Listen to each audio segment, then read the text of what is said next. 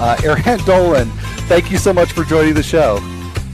Hi, thank you so much for having me. I didn't know you had a Ridgeback.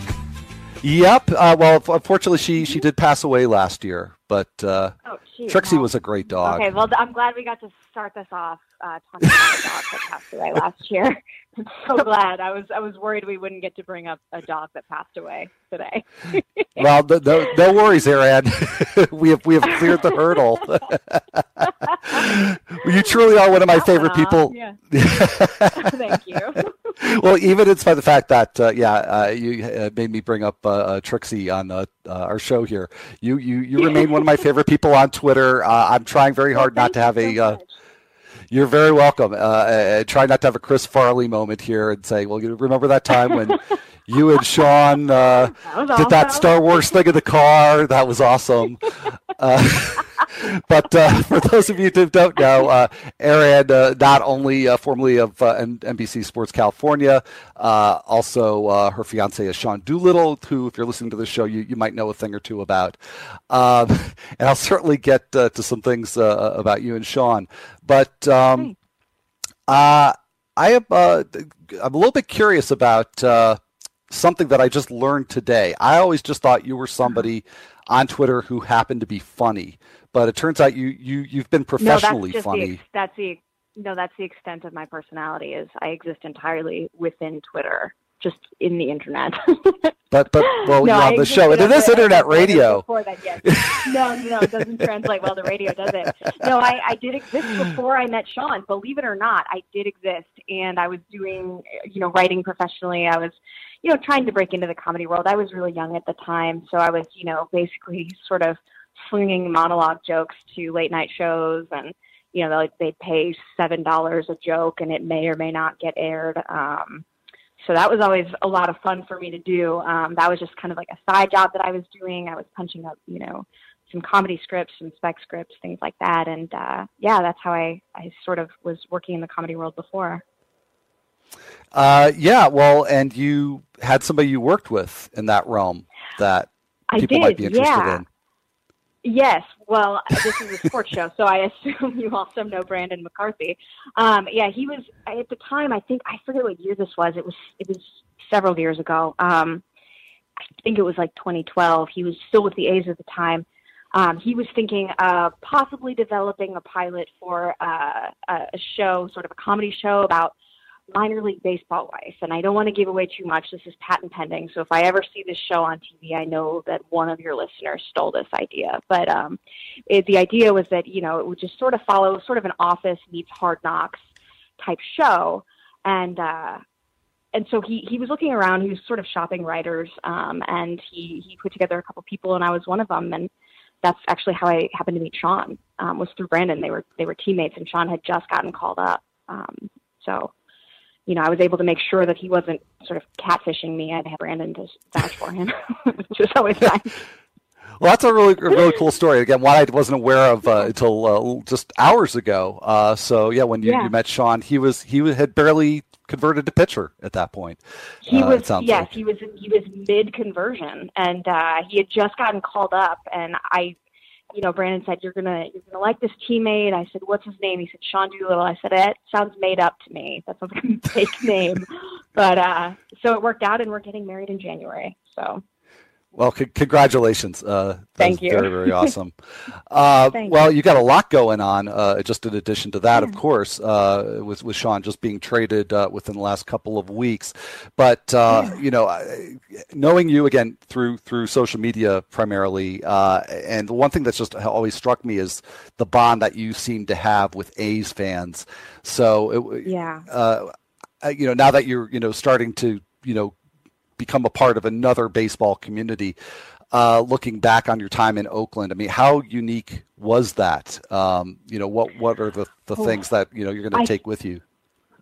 I think it was the best possible opportunity to have with Oakland. It was all we ever knew, so it was nice to sort of start. It was a great place to start, and I really wish that someday we can go back there at some point. I don't want to rankle anybody by saying that. I don't mean any disrespect to Washington. I love it here, but I really do miss the fans a lot. We were able to do a lot of things. Sean and I were able to do a lot of things for the community. And it would not have happened without A's fans participating and, taking part and really, forgive the sports pun, but taking the ball and running with it. We wouldn't have been able to do anything for the community without them. And, they're just a lot of fun. I don't know if you get a chance to talk to many A's fans, but, the Coliseum, people have their opinions about it. But the cool thing about A's fans is you're not at the Coliseum unless you really love baseball. You're not an A's fan unless you love baseball, unless you love the A's. And so when you're there might be 1,000 people in the stands, but it feels like there are 40,000 every game. There's trumpets and there's mariachi and there's drums, and it's an environment sort of unlike anything else that I've encountered in baseball. And I've been to a lot of stadiums. That said, I do love the Nationals organization as well, and the fan base is really incredible. I was surprised by how quickly they sort of embraced Sean and, to a lesser extent, my weirdness. Well, I mean, it just sounds like you had an incredible, bond with people, and I'm guessing that's not that common. But I don't know. Yeah. I would hope that it is, but I think in an organization like Oakland, where I can see it going both ways, just because fans might not want to get attached to a player that much, just because of the way that the front office sort of operates, which is a good and bad thing. And they want to be a part of the team, the name, as they say, on the front of the jersey, not the back. But with Sean and I, it was really, I think it was an exception, but A's fans are just really great, and I was grateful that the Nationals fans are really very, very similar. So what was that experience like with the trade rumors, long preceding the actual trade? I can't even imagine what that's like. Having said that, I live in the internet. I was getting tweets, from like mid-June. I want to say as soon as Sean came off the deal in like May or whenever that was, every day I was getting tweets saying, I heard you're going to the Nationals. I heard you're going to the Rangers, this, that, and the other. And, everybody, none of it was legit. It was all just a fan speculating or whatever it was. But everything, I didn't know whether to take it not seriously at all or everything I had to take entirely seriously. So some guy with 12 followers and no avatar picture on Twitter, I was like, maybe he has a scoop. I don't know. So it's happened before. Was legit. I was like, I'm already packing up my housewares. I don't know what to do. So, we, over the All-Star break, we kind of had a sense that it could possibly happen, but we didn't know when, and we certainly didn't know where. And, so we thought at least we would have until July 31st or whatever the deadline was this year. But it happened very quickly after the All-Star break. So over the All-Star break, we sort of sketched out a bunch of contingency plans. I'm a big list maker, and so is Sean.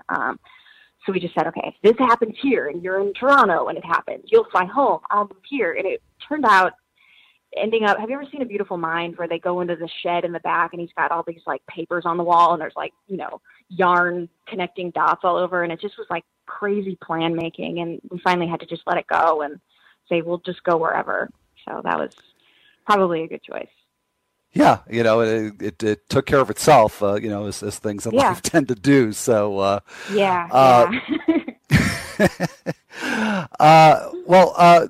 of the other ways, Erin, I've become familiar with your writing, not just in 140 characters at a time, but for a long time you've had a blog. I mean, you still have it. Thank You Baseball, and are you planning on continuing to post with that, with all the different things you have going on? Yeah, I would like to hope that come this off season or maybe later in the season, I'll be able to post a little bit more regularly.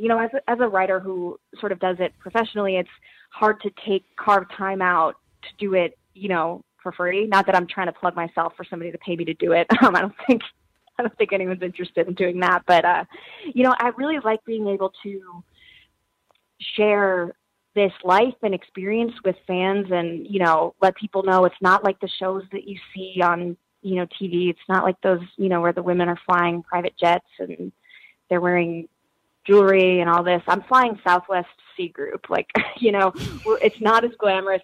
There's absolutely no complaints. I wouldn't change anything for anything.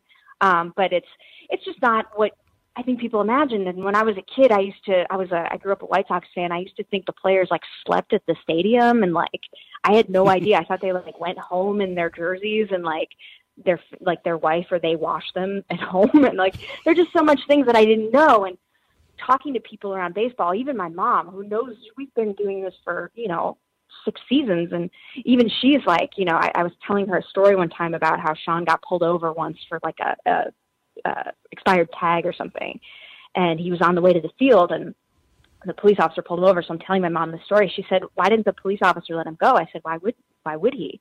She said, "Well, wasn't he in his jersey?" And I said, "What? Why would he be driving to the field in his jersey?" What do you think? No, they have a washing machine at the Oakland Coliseum, believe it or not, Mom. So, it was things like that, like little things that people, I thought would want to know. So I hope to be able to share those sort of little things with the public, via my blog or Twitter or me yelling on a street corner. It doesn't really matter, however people want to receive it.